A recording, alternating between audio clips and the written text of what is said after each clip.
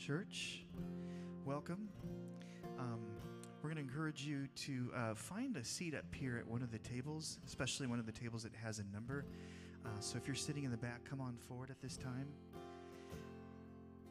But let's all stand.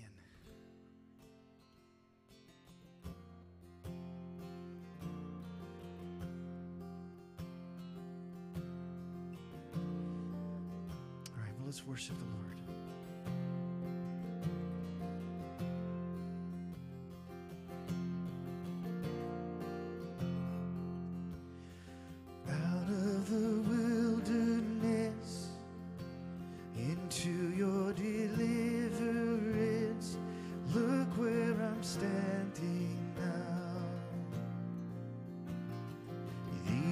That once were chained, now lifted high in praise. Look where I'm standing now. Look where I'm standing now. I stand on the chain breaking, miracle making, powerful name of Jesus. On the body raising, prodigal saving, powerful name of Jesus.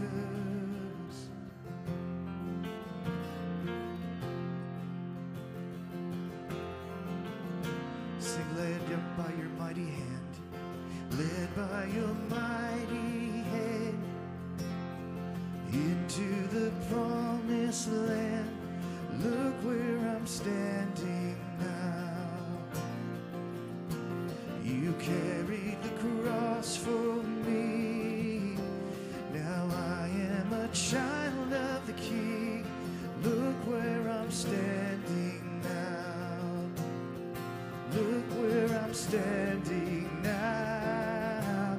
I stand on the chain breaking, miracle making, powerful name of Jesus. On the body raising, prodigal saving, powerful name of Jesus. Hallelujah, I'm free. Hallelujah, I'm free. Jesus, my Savior, rescue me. Hallelujah, I'm free. Hallelujah, I'm free. Jesus, my Savior, rescue me.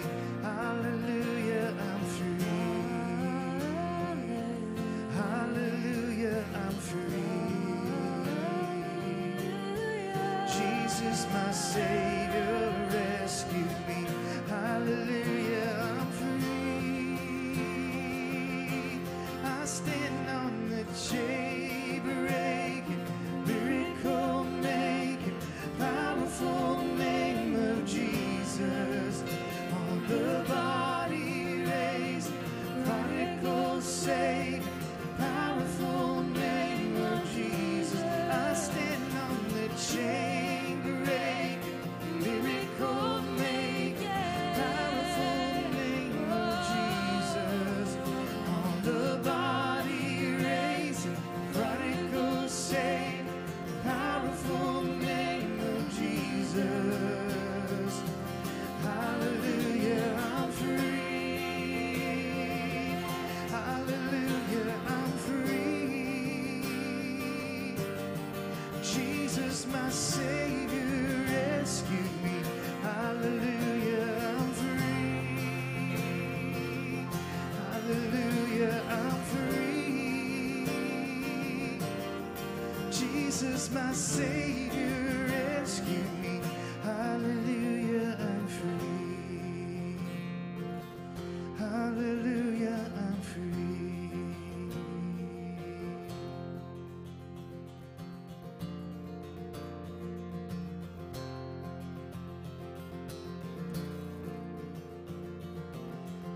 I saw Satan fall like lightning.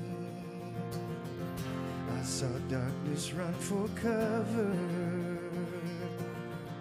But the miracle that I just can't get over, my registered in heaven.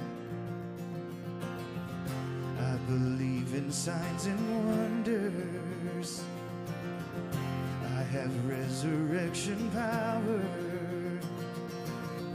Still the miracle that I just can't get over. My name is registered in heaven. Yes, my praise belongs to you forever. This is my testimony from death to life. 'Cause grace rewrote my story. I'll testify. By Jesus Christ the righteous, I'm justified. This is my testimony. This is my testimony.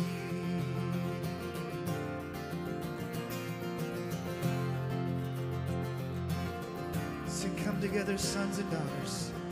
Come together, sons and daughters. Bought with blood and washed in water. Sing the praises of the Spirit, Son, and Father. Our God will finish what He started. Yeah, our God will finish what He started. This is my testimony from death to life. His grace rewrote my story. I'll testify.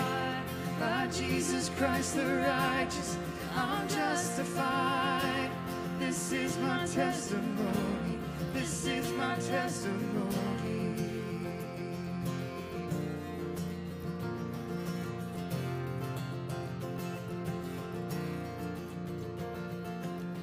If I'm not dead, you're not done.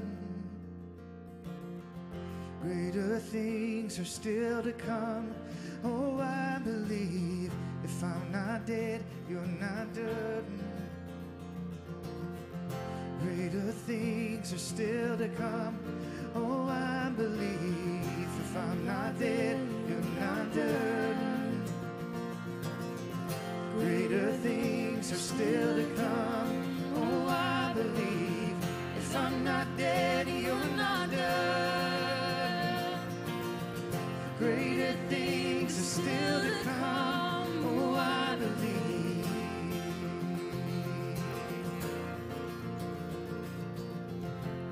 This is my testimony from death to life. 'Cause grace rewrote my story. I'll testify.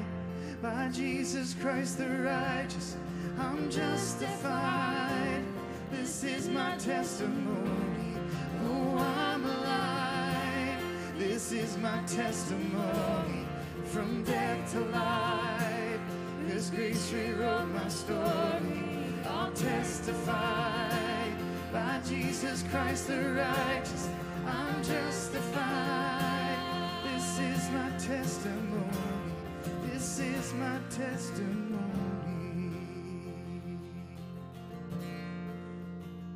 Lord, thank you, Jesus,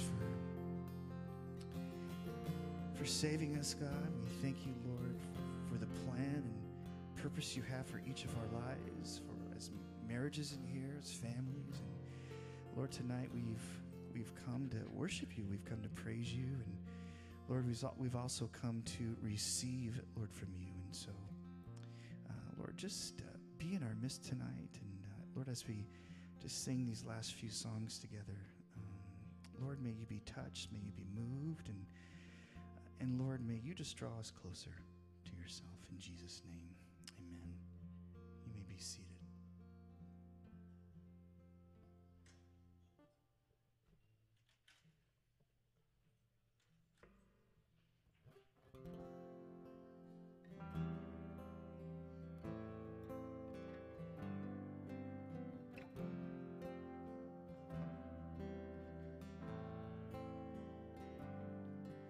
Turn over tables and calling for return to our lives upon the altar.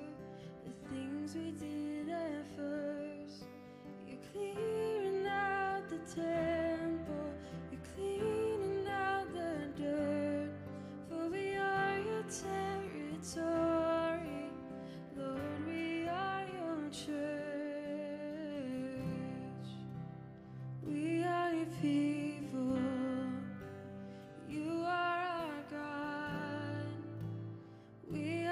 temple, make us holy like you are.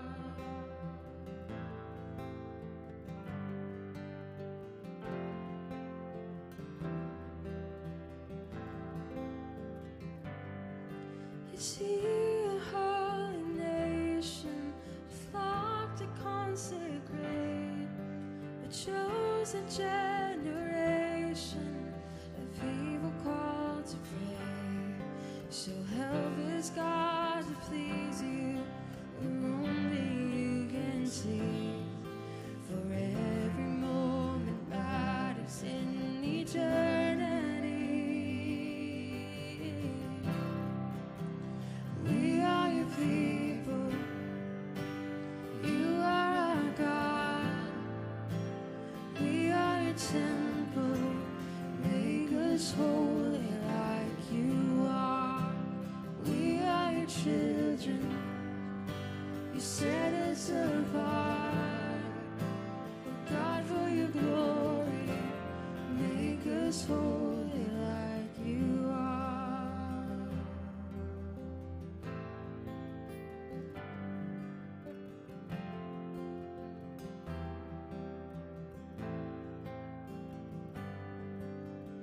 Mark your people with your presence. Make us a place where you delight to dwell. May we heed your hands' correction. Oh Lord, our shepherd, you do all things well. Your love as firm as it is tender. Your law is perfect and your judgment's true. As we run to grace surrender, you will restore what we return to you. You are restoring as we yield anew. We are your people, you are our God. We are your temple, make us holy like you are. We are your children, you set us apart.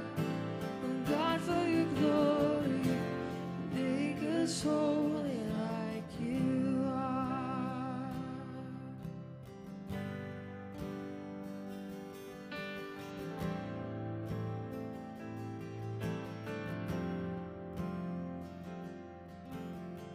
If you're calling, we're coming. We're not walking, we're running. God, we need surrender. So we surrender. We're calling, we're coming. We're not walking, we're running. God, we need surrender. So we surrender. If you're calling, we're coming. We're not walking, we're running. God, we need surrender. So we surrender. If you're calling, we're coming. We're not walking, we're running. God, we need surrender. So we surrender. We are your people. You are our God. We are your temple. Make us holy like you are. We are your children. You set us apart. Oh God, for your glory, make us holy like you are. We are your people. You are our God. We are your temple. Make us holy like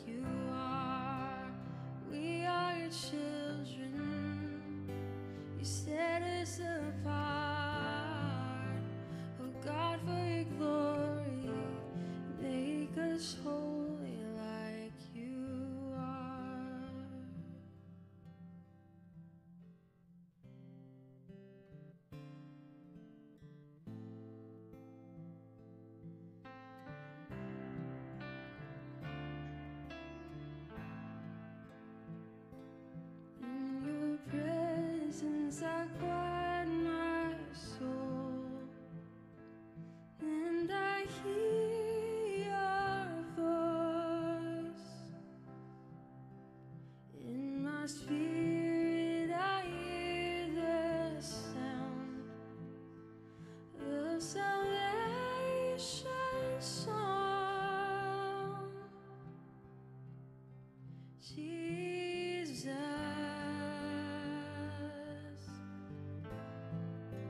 Jesus,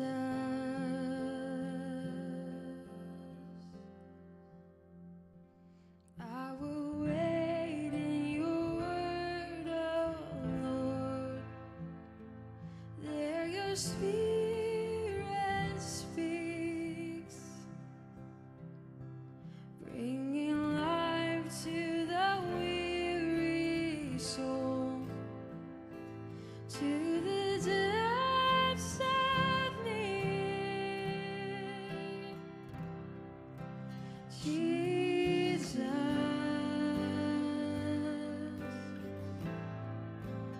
Jesus,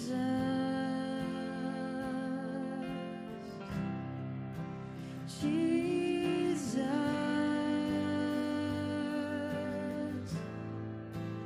Jesus.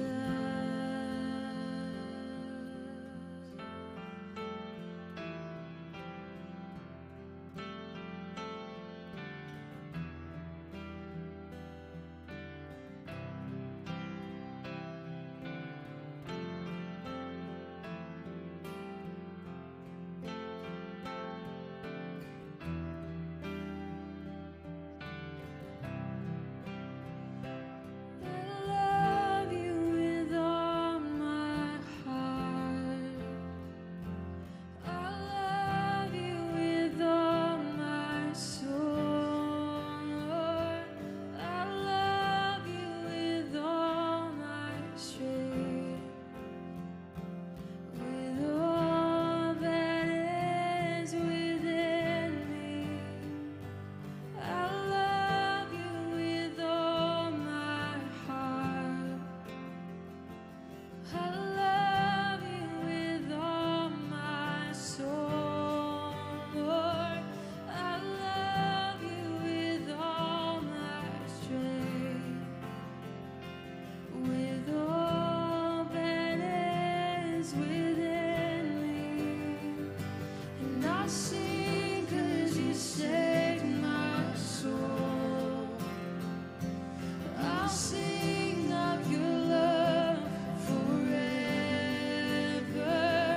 I worship with all my heart, with all that is within me. Jesus,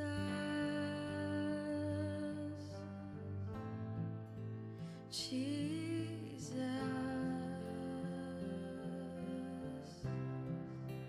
Jesus,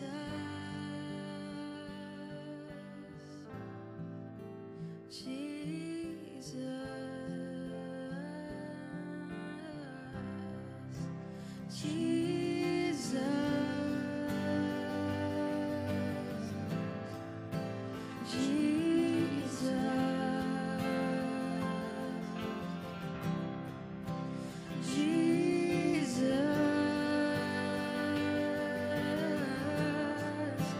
Jesus,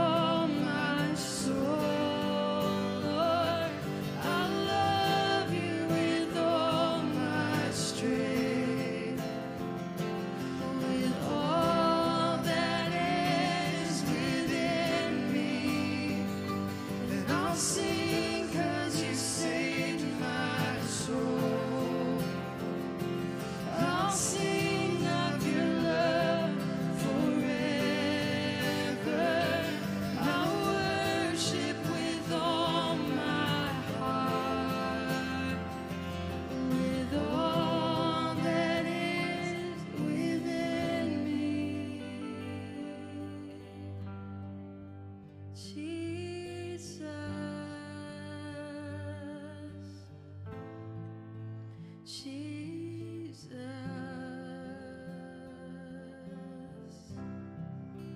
Jesus,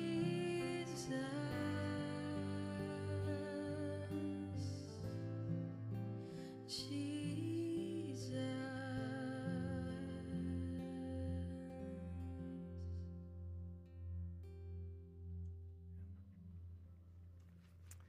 Well, good evening. Let's pray. Father, we are grateful to gather together each time with the freedom and the liberty and the choice that we have to drive onto a property like this that has been built as a sanctuary.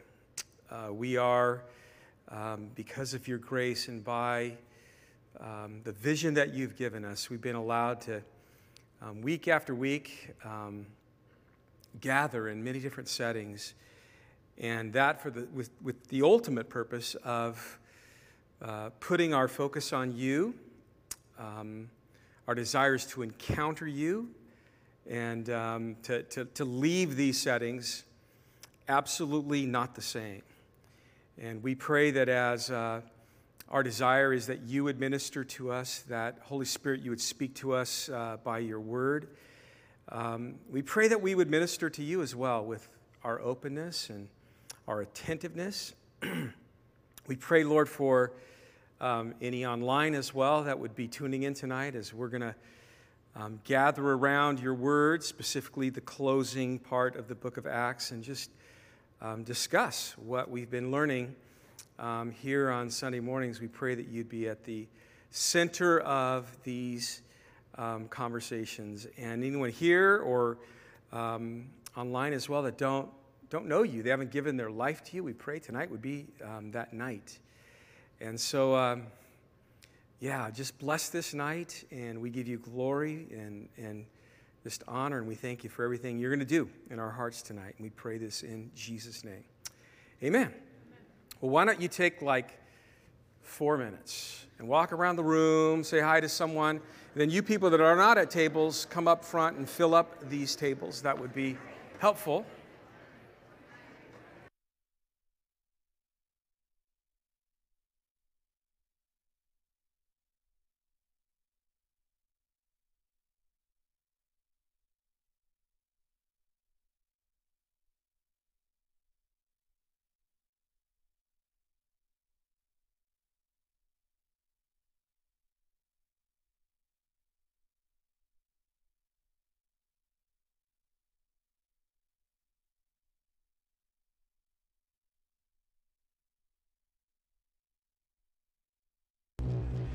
Hey, Calvary La Habra!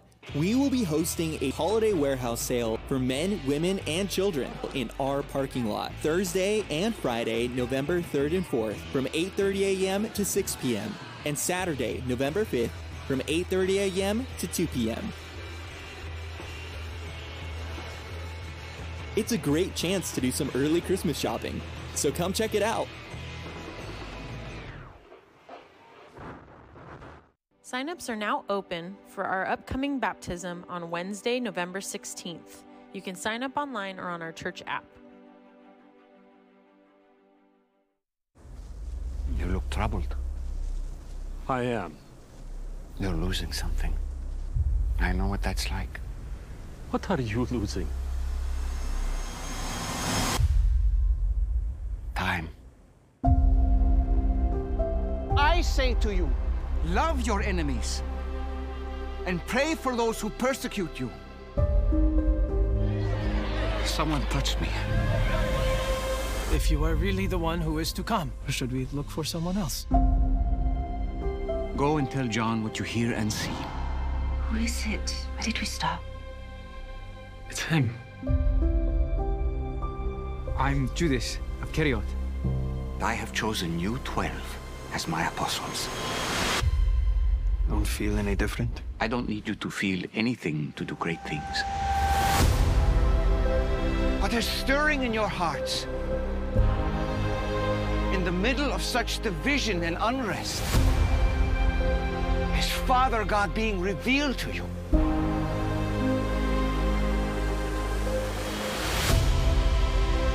Come to me, all who labor and are heavy laden, and I will give you rest.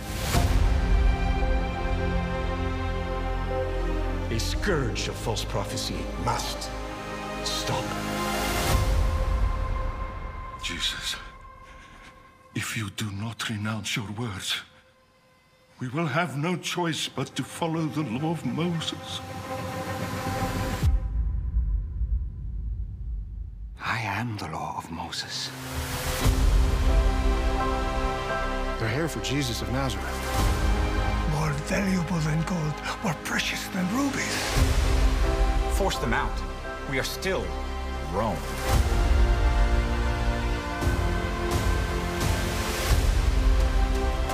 Everyone then who hears these words of mine and does them will be like a wise man who built his house on the rock. I'm the one who caused their hunger.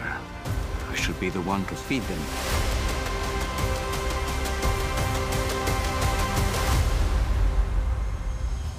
He who has ears to hear, let him hear. We will be viewing the Season 3 premiere of The Chosen at Regal Theater in La Habra. This event will take place Monday evening, November 21st at 7:10 p.m. You can scan this QR code and purchase your tickets now. We'll see you there.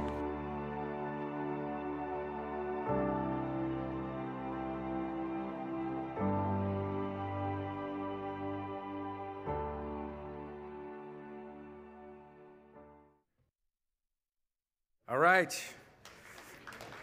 Now, who remembers what QR code is for? What does QR mean? That wasn't a quick response. Come on. All right. This weekend we have the Harvest Crusade, yeah? All right. So hopefully you're inviting people and you'll be showing up as well. And I think with that, we're going to get right into our reason we are here tonight. If you have a Bible, turn it over to Acts chapter 27. And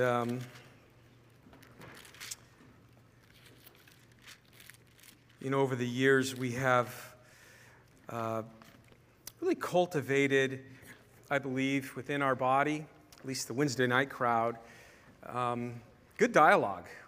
We learn a lot here on Sunday mornings. We go through a lot of Scripture. We give you guys a lot of cross-reference, a lot of application. I became a note taker years ago. I've even walked through over the years like what I've done to just sit down and study on a regular basis and take some notes and to bring application to my life so I can repeat the things I've learned and share that with others or practice those things as well. So I think it's important that we do this. I've said many times too that it's a quote. It's not my quote. It is a quote. That repetition is the mother of all learning. And so how many of you guys learn things and just hear it a few more times, right? And it kind of sticks. I'm that way as well. So the latter part of the book of Acts focuses on a very interesting part of Paul's life. Paul's third missionary journey concludes in chapter 21.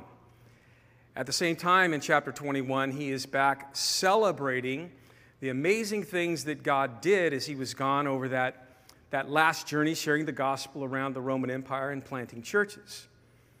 His excitement for returning to Jerusalem was twofold. Number one, he wanted to bring back an offering to the needy people in Jerusalem. They had been in the area of Judea and Jerusalem, part of that.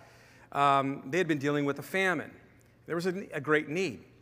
And so Paul was excited to bring back an offering that he had collected from Gentile churches, and he knew that that would be a great bridge maybe into the heart of a lot of the Jews in Jerusalem, that there's these Jewish converts are thinking about you, and they are wanting to bless you.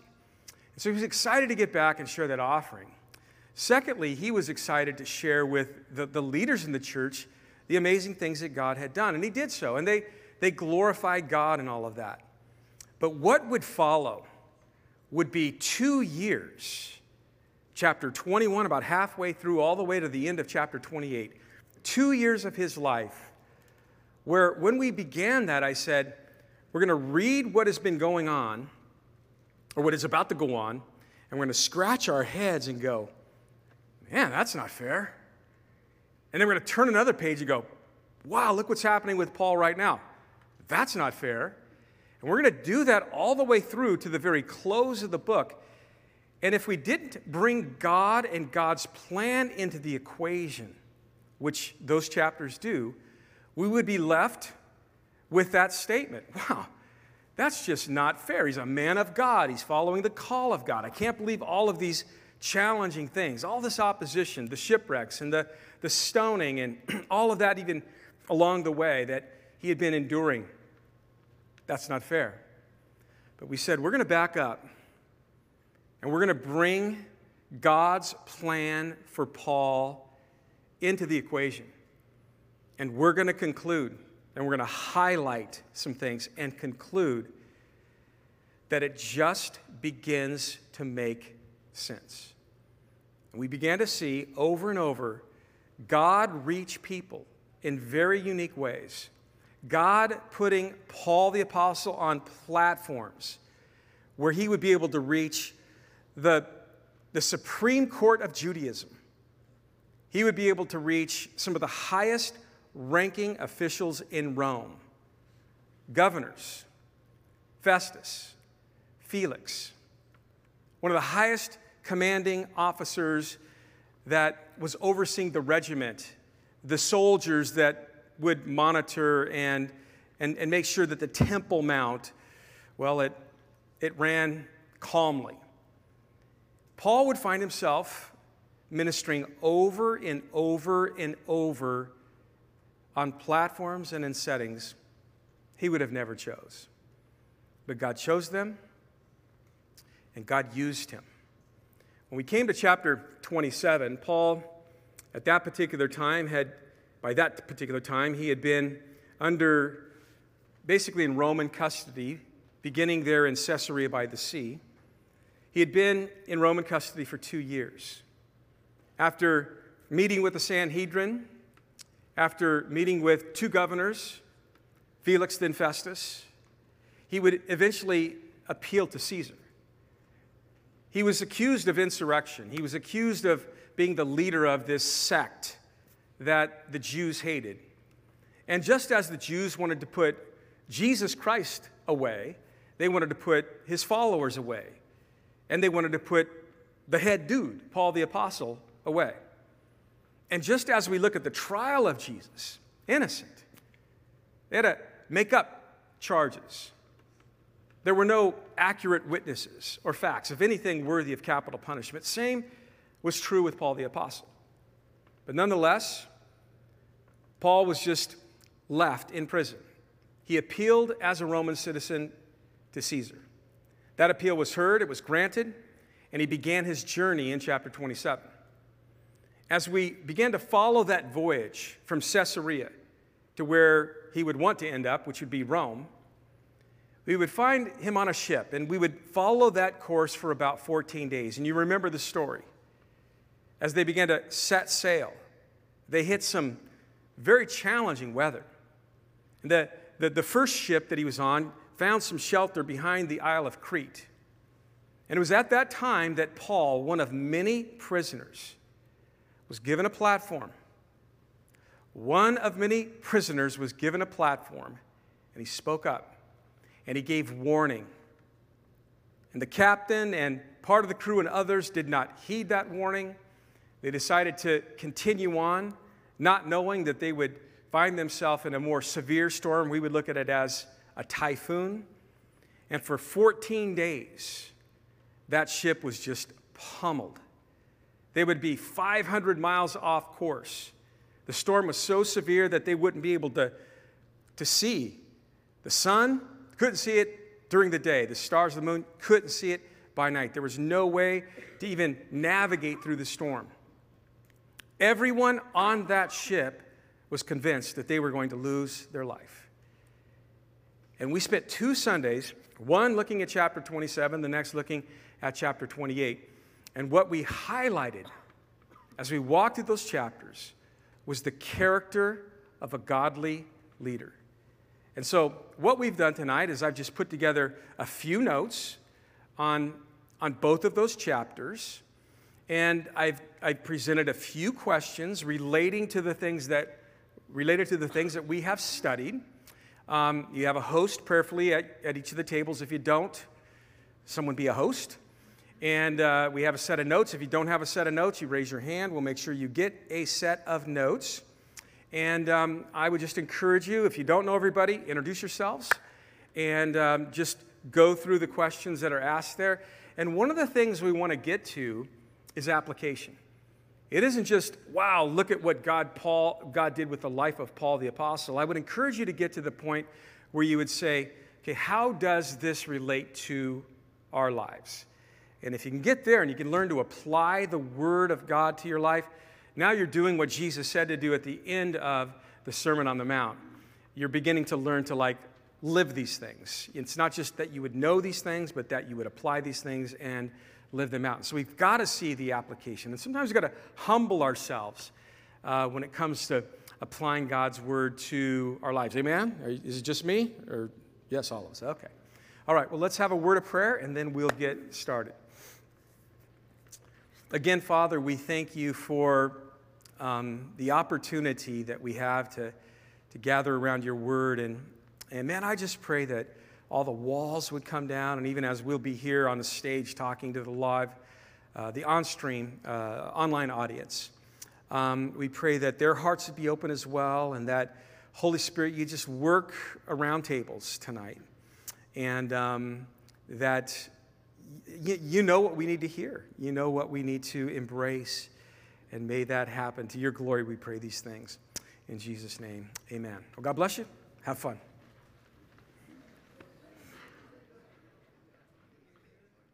Okay, for our live online audience, hang in there. We're going to get a couple of guys up here with me right now and start a conversation with you. So if you have not grabbed a Bible, I would encourage you to grab a Bible and turn to Acts chapter 27.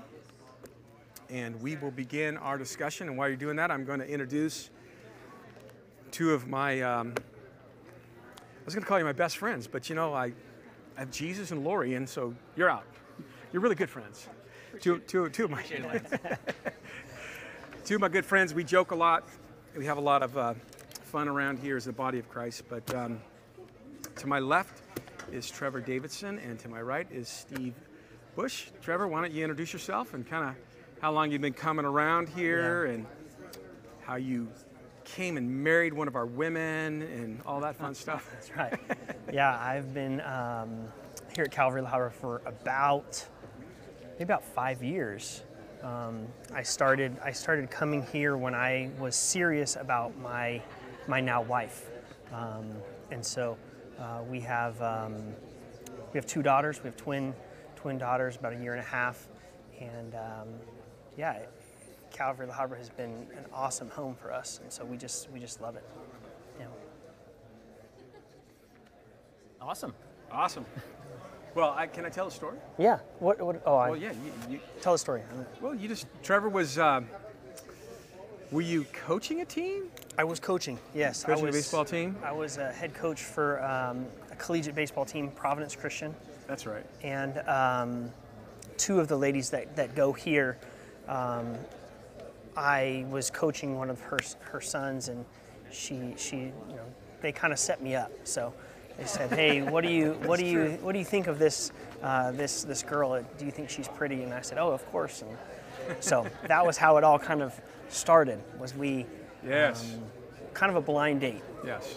So we had fun when we first met him.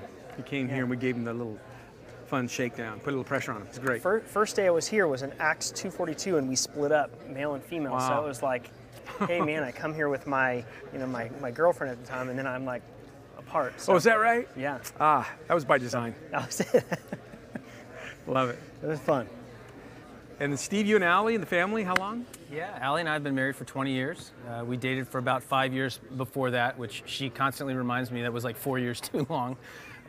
We've got 4 kids. ranging from 18 down to 11, 3 boys and a girl. And we've been here for about 2 years, a little over 2 years. We actually came here during COVID because the church that we were at previously had shut down. Yeah, COVID. I think it's when you get a cold now. That's right, yes. That thing. But yeah, we came here during COVID because as you know, you guys never shut down, and we wanted to come and worship in person. And so it's been a tremendous blessing being here and meeting everybody. And so I'm just honored to be here tonight. Yeah. Well, I'm privileged to have you guys share with our online audience tonight. And so why don't we get right into it? You've both been here. I've actually really enjoyed, I've taught the book of Acts, I believe, once in Bible college, before I really even understood what it was all about, and I just kind of went through information. I taught it to our surf shop group one time, and I just kind of ran through it. And then I've taught our Sunday morning church, I think 2 times. This is the second full time through it, and I think I finally started to connect a few dots this particular time. We started in March, I think I said this, of 2021, and here we are, a little bit over a year, I guess. We've been trotting through it and focusing really on just the Holy Spirit and the work that He has done, modeled through the book of Acts, through individuals just like us. And it's the story of the birth of the church, and the one who birthed it said he would build it. And so we're following how he built his church, and we're trying to line up with everything that we see in the book of Acts, because that's what he built. So the latter part, as we talked about a few minutes ago, does focus on Paul and the latter 2 years of his life. Some would even call it his 4th missionary journey. And I don't know if he would.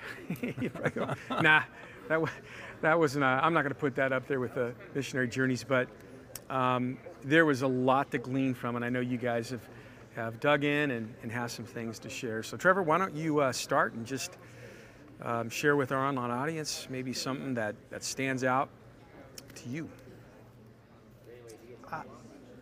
I'm with you on Acts hit me different this time.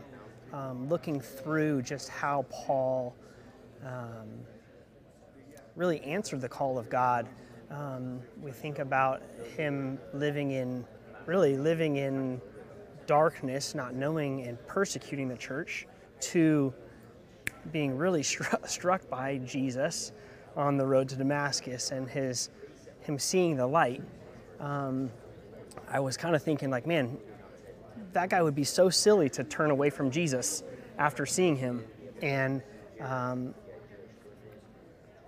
as a believer, man, we do that so many times. We stray. And so as we were going through Acts, I just kept getting hit like, man, I think back at the times where I missed that. And it's so fun and encouraging to see Paul, he just be steadfast.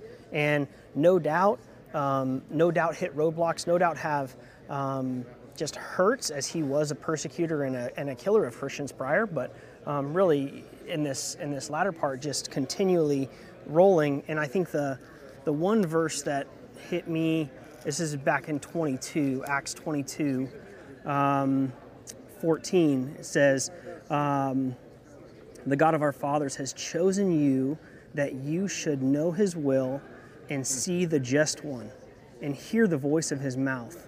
For you will be his witness to all men of what you have seen and heard.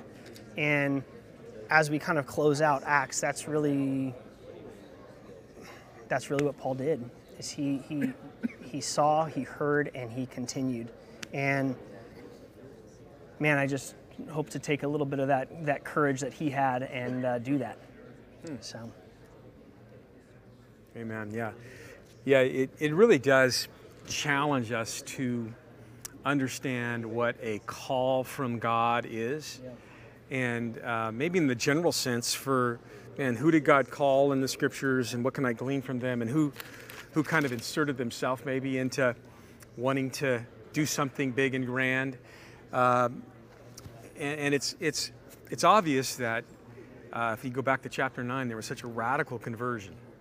it's without you can't deny the fact that this guy was on his own set course, absolutely educated and well advanced in Judaism.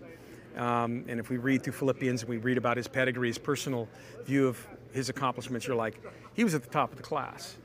And he realized that. And, the conversion for Paul alone was radical. I think you read through his epistles and you go, man, he never stops.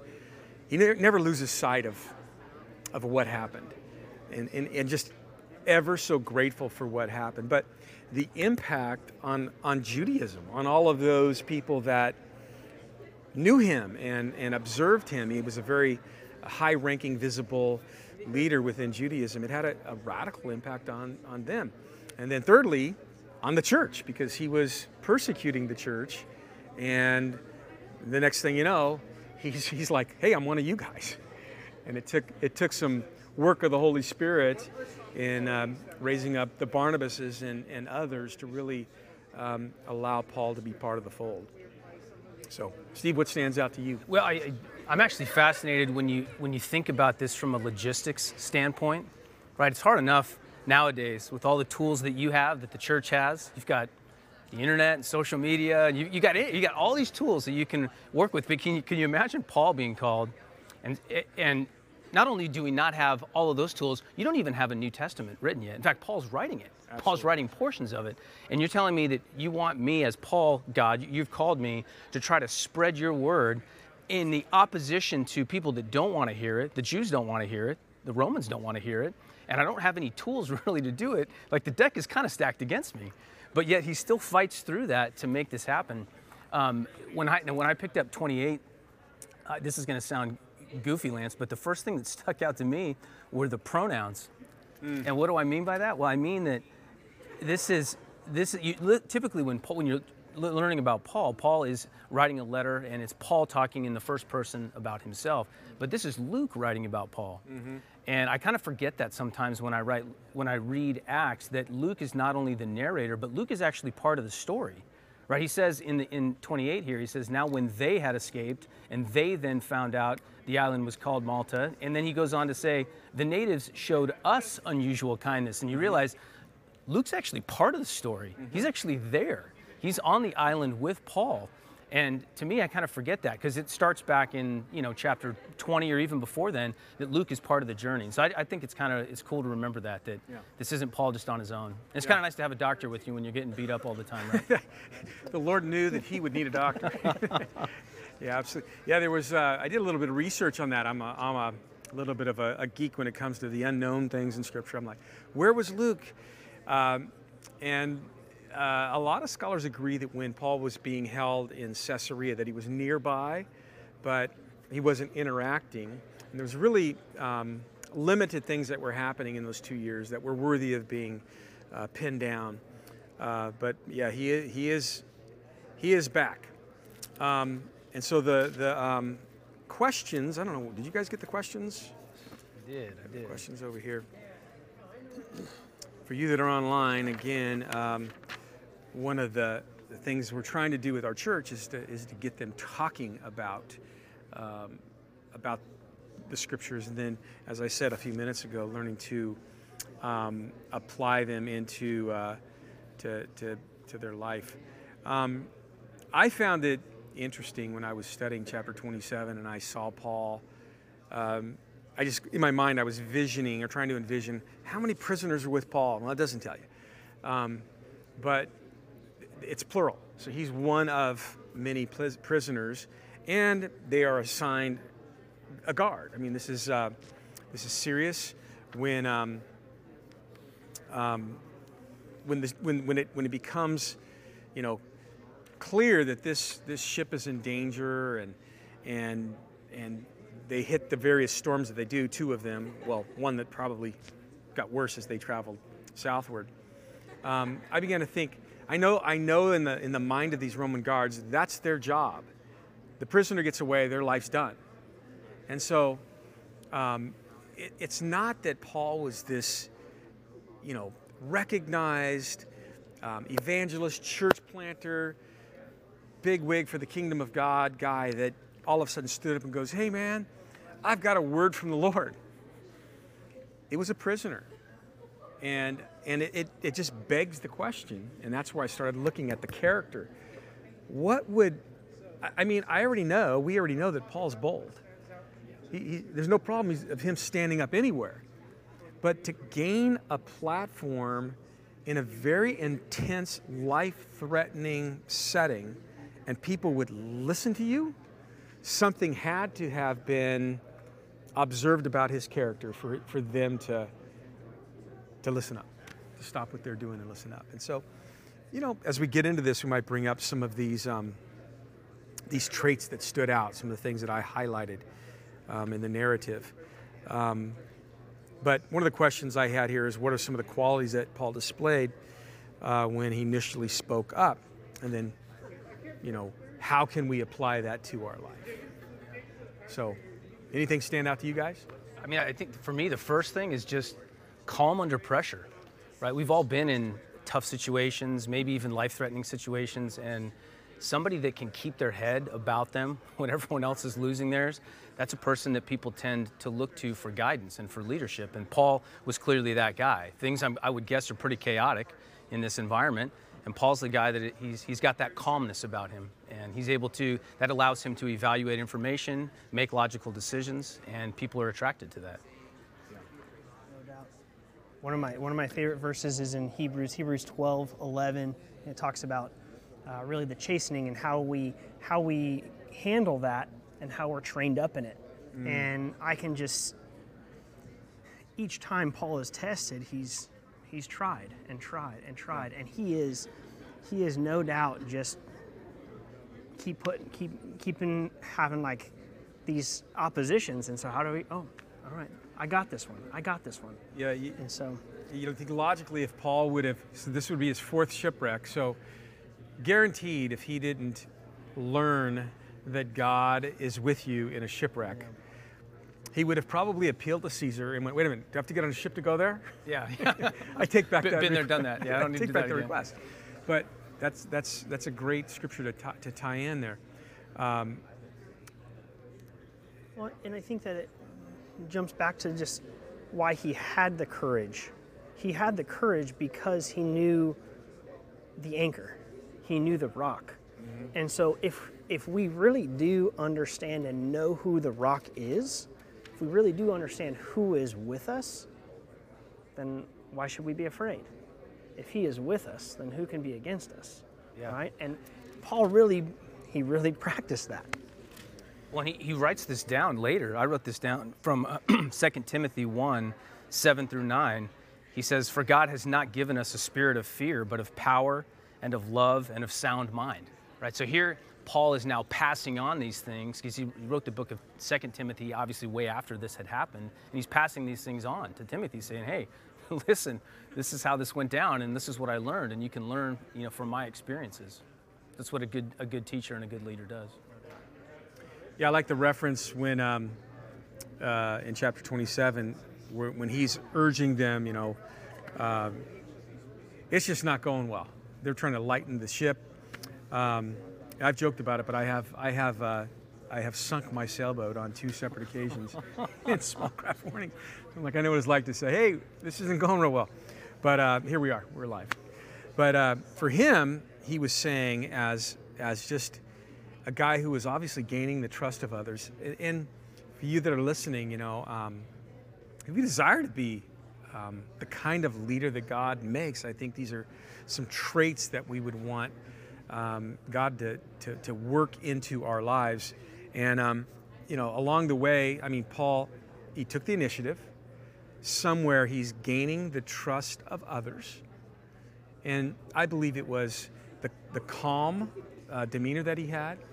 But then again, I brought out the fact, and I think maybe you're alluding to this, that there was this, what we all are, there was this strong confidence in God. And that at times is a learned, it's something we learn. It's not like we read about it. I got it. I'm confident in God. I'm supposed to be confident in God, so I'm confident in God. I think we actually, it becomes part of us. And we become confident in God by going through something where we have ran to him, depended on him, and he has brought us through, and it has garnered our confidence in him. It has built confidence in him. And so in verse 22 of chapter 27, he's like, hey, I'm now, you guys should have listened to me when we were hiding out there in Crete, but we've moved forward, we've hit a typhoon, it's not looking good. But, and that was a good firm warning that was needed. You should have listened to me and have not sailed to Crete as I had warned. And now I urge you to take heart. And so I think a good leader that takes the initiative and has gained the trust of others is going to be able to give some rebuke, if you will, or warn some strong warning. But at the same time, he's showing that he cares about them, and that he even cares about the ship, if you will. But the thing he says, take in verse 22, and now I urge you to take heart. There's not going to be any loss of life. So just a good leader is going to be good at encouraging people. But why? For there stood before me in verse 23 this night an angel of God to whom I belong and to whom I serve, saying, do not be afraid, Paul. You must be brought before Caesar. And indeed, God has granted you all those who sail with you. And I brought out the point that I believe that was the glue that held all of this together. It was even the way he talks. You're like, that guy really knows he's God's. His identity is completely secure in the fact that he is a child of God.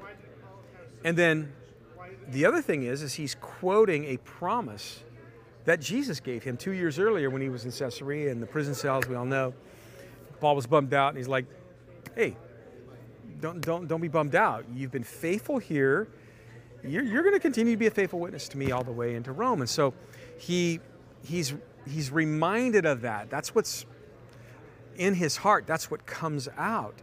And a godly leader will stand up in the confidence of their God in that moment. And that's why they're calm. To be confident in God, it was at Ephesians 6, it says, stand strong in the Lord and in the power of his might. And that phrase in the Greek, it's in the passive present tense. It means to stand in his strength. It means I'm passive in standing in mine. And so that's what he learned to do. And that's when he says that, that's what he's like, hey, stand in the strength of the Lord. And of course, that is only going to be the result of us having a relationship with him and knowing him and having daily conversation with him and learning how to walk with him. But that's why he's able to stand there and tell others, don't freak out. I'm so sure of who owns me, and I'm so sure of who I serve, and the one that owns me and the one that I serve, it says, I'm going to make it to Rome. Stay close to me. Wherever I am, stay close. Well, and it's not an analogy for him to say, we're all in this ship together. It's like we're literally all in this same boat right now at the same time. Like whatever happens to me is going to happen to everybody. So it's not an analogy, it's a reality for these guys. Yeah, even to the point when part of the sailors are like, let's go pretend we're checking on the anchor, and they jump in the skiff, the dinghy, and they're like, we're out of here. Paul's like, don't do that. You need to get back in the boat or you're done. I mean, that's some serious faith to believe that God is going to bring all 276 of us safely to shore when you can't even see the sun in the middle of the day. And for the seasoned sailors to believe the prisoner. Exactly. Men that probably heard of this Jesus, but had no belief in him, as they're riding around in a ship with Zeus's sons. Castor and right? Pollux on the front. Yeah. I'm on the pagan ship with a bunch of pagans. And God. This Jesus guy's telling me to, hey, stick around. It says it all, huh? Well, they get over to the Isle of Malta. They'll be there for 3 months, actually. But a couple of things happen there. When they first get there, we talk about the natives are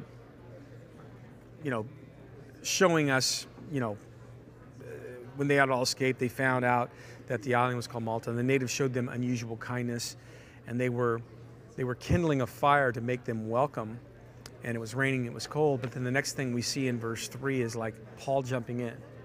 And I highlighted that because I felt, again, it's another series of things that we're going to observe that's going to, Paul's going to have favor. And what we need to think, what is it that Paul displayed that gained the favor of God? So what stands out to you guys? The first thing that stood out to me is, here's a guy that's been on a ship for 14 days that just got shipwrecked. He's probably soaking wet.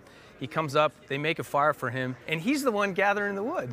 Right? He's out. He's not just sitting there being served. He's still serving, even in the midst of a mess, like a complete mess. And he's the one that's, hey, I'm going to go. I'll gather some sticks to help put some wood on the fire. That was the first thing that stood out to me. Yeah, for sure. No, and that's. You said it, but the leaders serve, and if we are to lead, if we are going to be one that's looked upon, then we need to be willing to grab the sticks and start helping, or do the work, ultimately. What is it for the people listening out there that are like, yeah, I hear this idea of serving people, and even in Mark 11:35, the gospel hones in on Jesus as a servant. It's Mark's whole his gospel was written to Gentiles, with Gentiles in mind. And the Gentile world was somewhat moved when someone showed preference to you.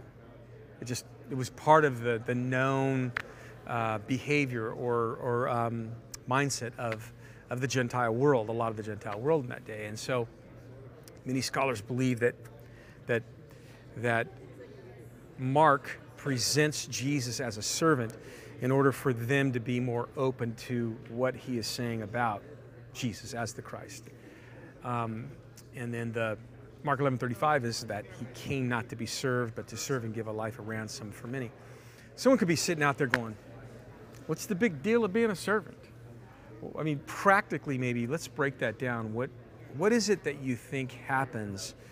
How does God use that role of us being a servant to others to advance his cause? I think at its foundation, you're putting other people before yourself. And let's face it, it's not in our nature to help other people. Like you don't have to teach a 2-year-old to say mine. They understand very well how to say that. It's against their nature to share. It's against their nature to serve. It's against all of our nature to serve other people before ourselves. And so I think when you do that, you're making a very conscious choice and demonstration to the person that you're serving. Like, hey, I'm choosing you over me. Right. Jesus said that the people will know that we are his disciples by a couple of things. One, by following his commandments, but another by our love. And I think if you really break that down, motive behind what we do is important. As believers, this isn't a legal relationship we have. It's a loving relationship. And so, as Paul would talk to the church in Corinth, the love of God has been shed abroad in our hearts. It's part of the new nature. It's a gift of the Spirit. And what a unique way to show people we love them than to give them preference.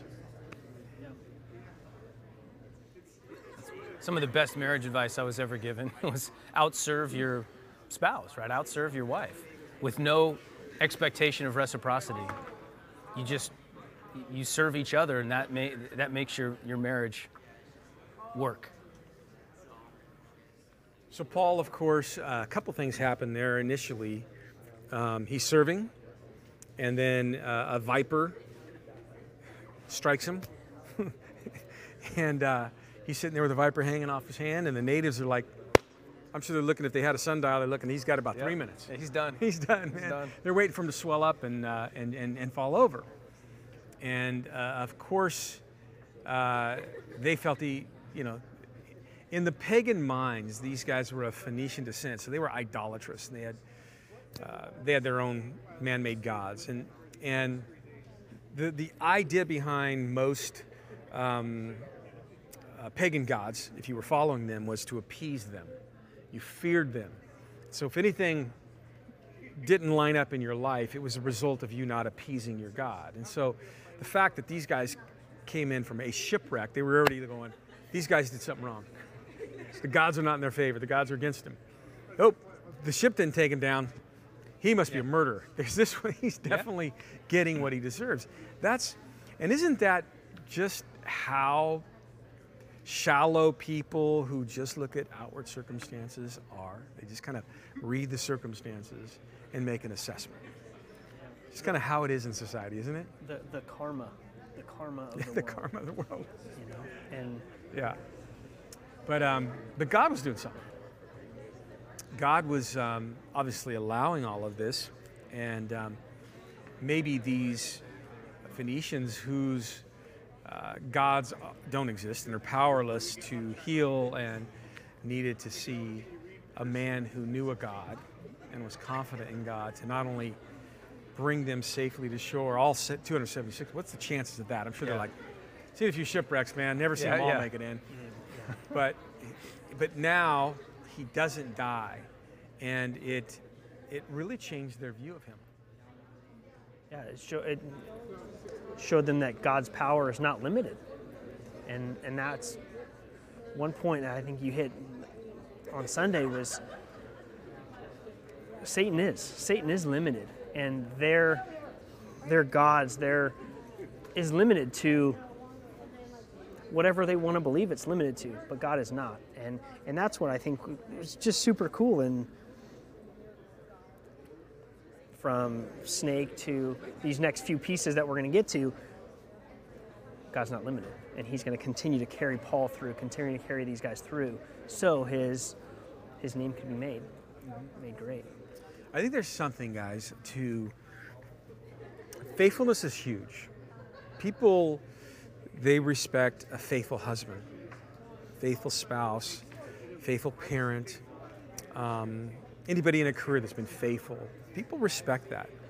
But faithfulness is, it really begins to impact people when they see the consistency of that.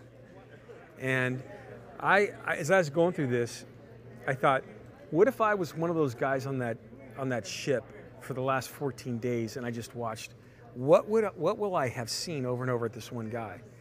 Yeah. He steps up and he keeps showing his confidence in his God. That's just what he does. And now everyone's watching this. They made the fire for all of them. And now and I'm sure even maybe some of the sailors or, the prisoners like, he's not going to freak out, Yeah. But this was the first time, the natives saw him, and obviously it changed their view of him. And then it goes right into this story of this man by the name of Publius, I think it is, Publius, who a lot believe is the governor, and it's like there's just favor. And for the next few days, his house is opened up to them, and it says that they were entertained courteously. I like that phrase, for 3 days. But there was more to that than just God saying, "Hey, let's get you in a nice, warm environment and get you cleaned up." There was a miracle that was about to take place. Anybody want to weigh in on that? His father-in-law, his father, I think, was sick. A couple weeks back, we had our men's steak and study, and Barry came over and he talked about it. And I don't know if it was you or it was him, but someone said that whoever was in front of Jesus was the most important person at that time. Yeah, Barry said that. And looking through Paul's ministry, that was exactly the case. And whoever was in front of him was the most important. The sailors to just making the fire. Whoever was around him to Publius. And okay, you're the most important person to me because you need to know about Jesus and you need to know that he is for me because I love him and I have given that to him. And I want you to know about him. And so that whoever is in front of Paul, whoever was in front of Jesus was the most important person. It's just an unreal thing to think through. Dang, like, how am I living that? How are you living that as a believer? How are you living the truth that God has put them in front of you? That's convicting. Yeah. that phrase when you think about it, isn't it? Yeah.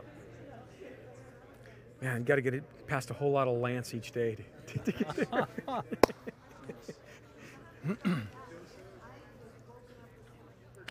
So it says that, so the miracle happens. Paul, again, I kept bringing up the fact that a godly leader is just going to step up.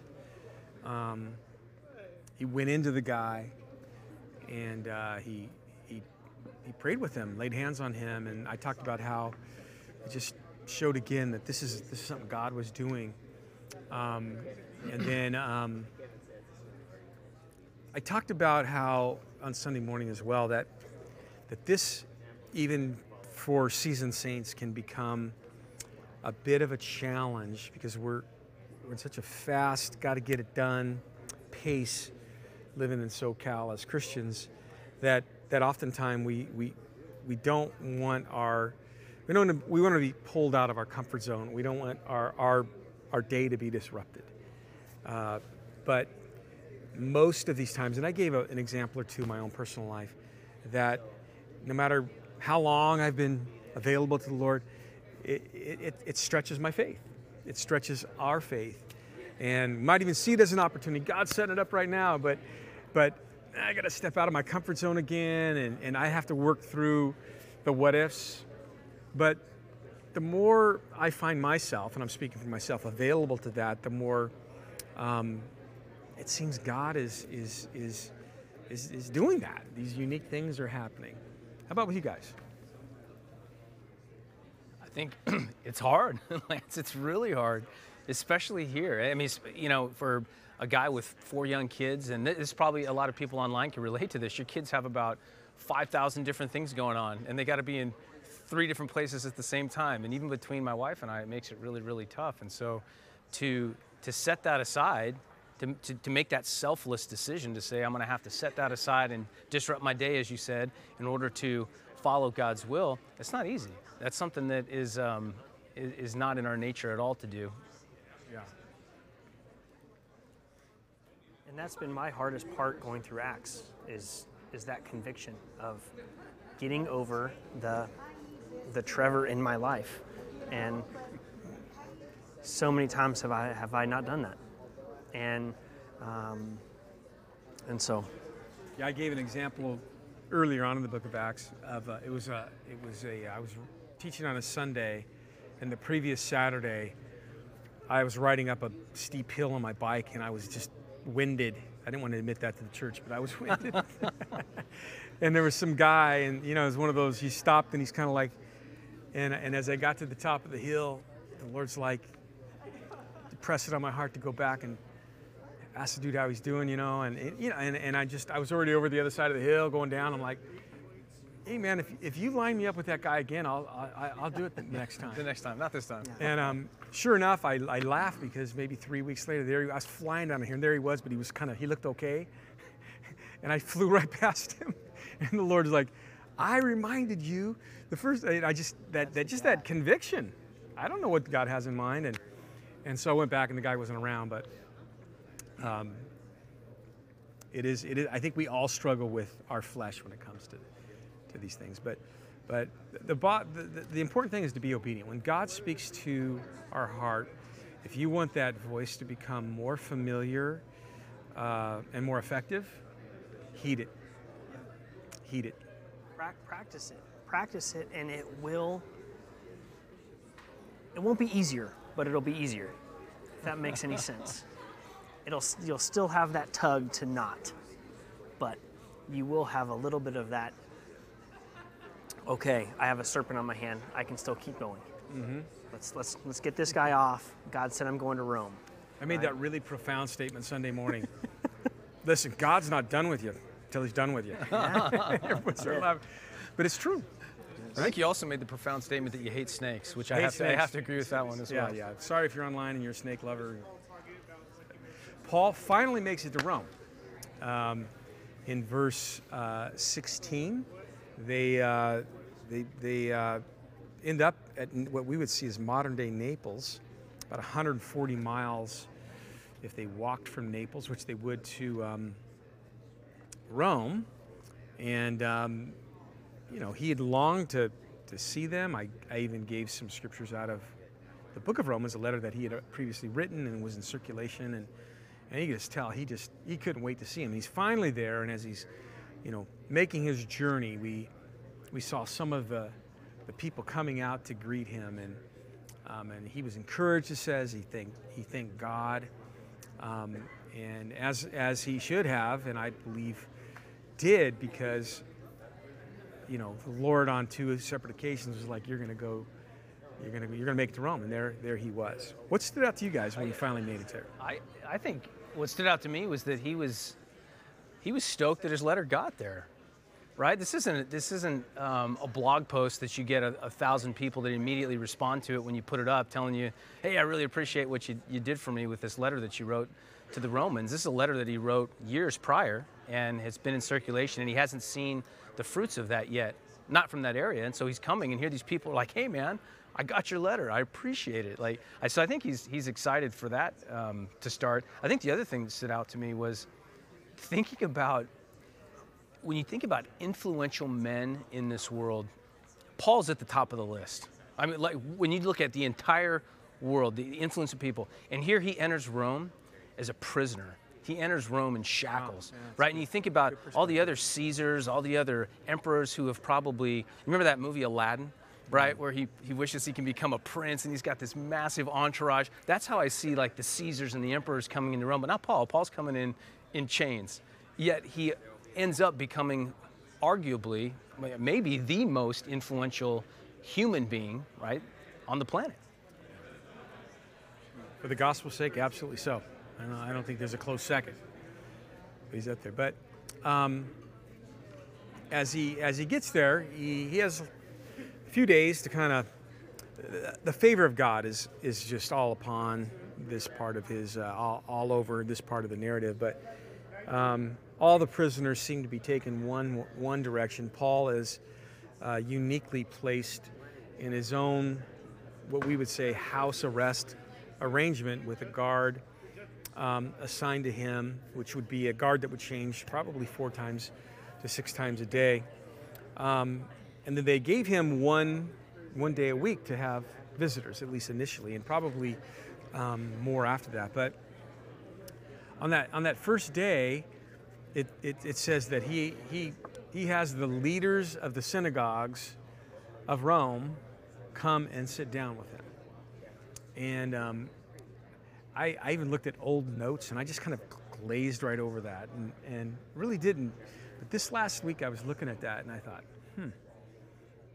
was this his choice, their choice, all of their choice? Whatever it was, I don't know. But I really looked at it, and I broke down the why. Why did he want to talk to them? And I think it helps us understand the political climate, socially, just how the Jews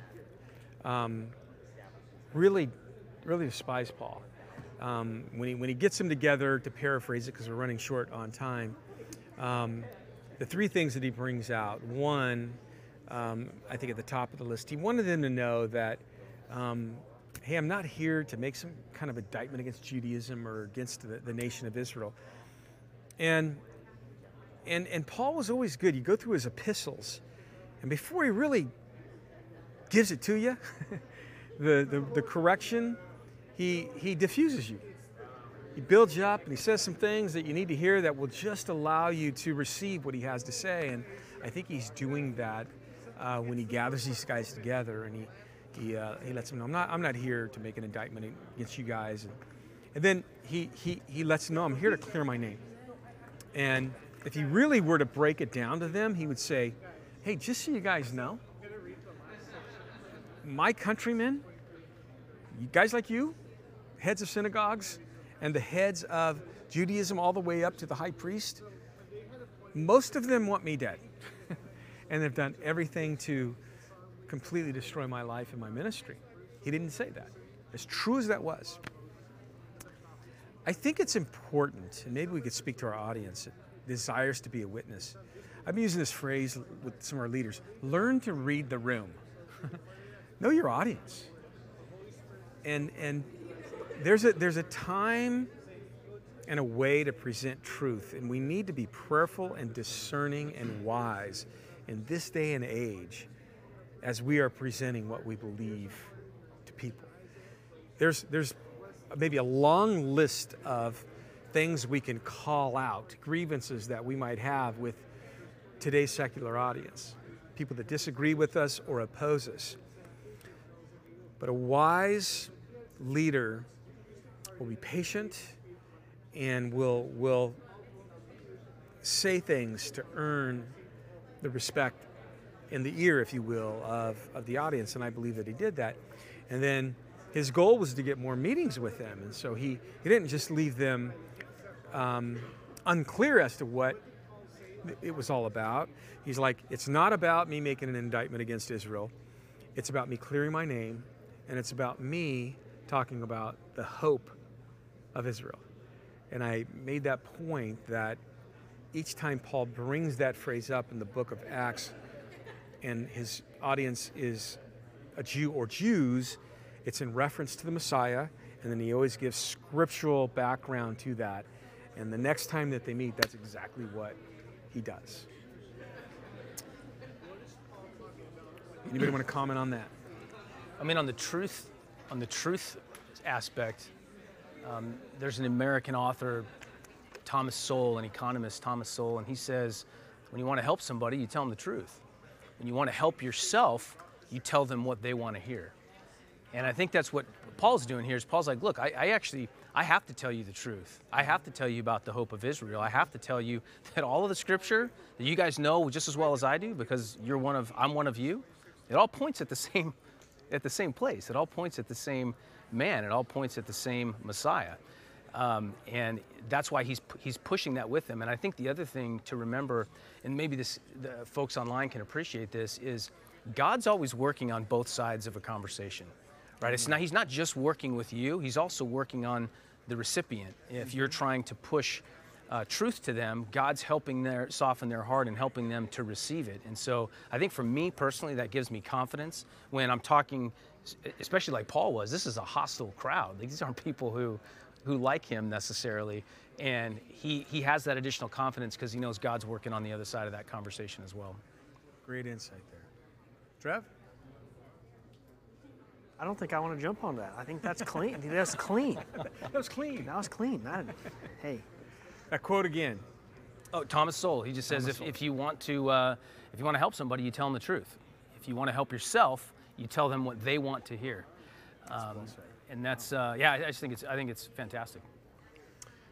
Well, it's obvious that he gave them the truth. He talked about the salvation. He talked about the hope of Israel. And he let them know as he saw some of them hardening their hearts and rejecting it. Some believed, others didn't. All right, God's message is also for the Gentiles. And we didn't get into that, but that would have inflamed a lot of those guys.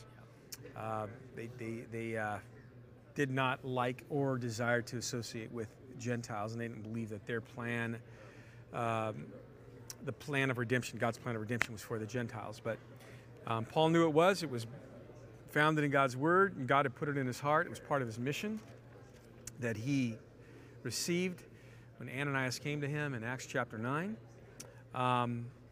And then he also warned them in verse 26 about what God's word says about people that are hardening their hearts or becoming dull to who God is and the truth of his His Word. So, wow, we nailed 2 chapters. We've got 2 minutes, and we have 2 guys that need to close us out. And just final comments.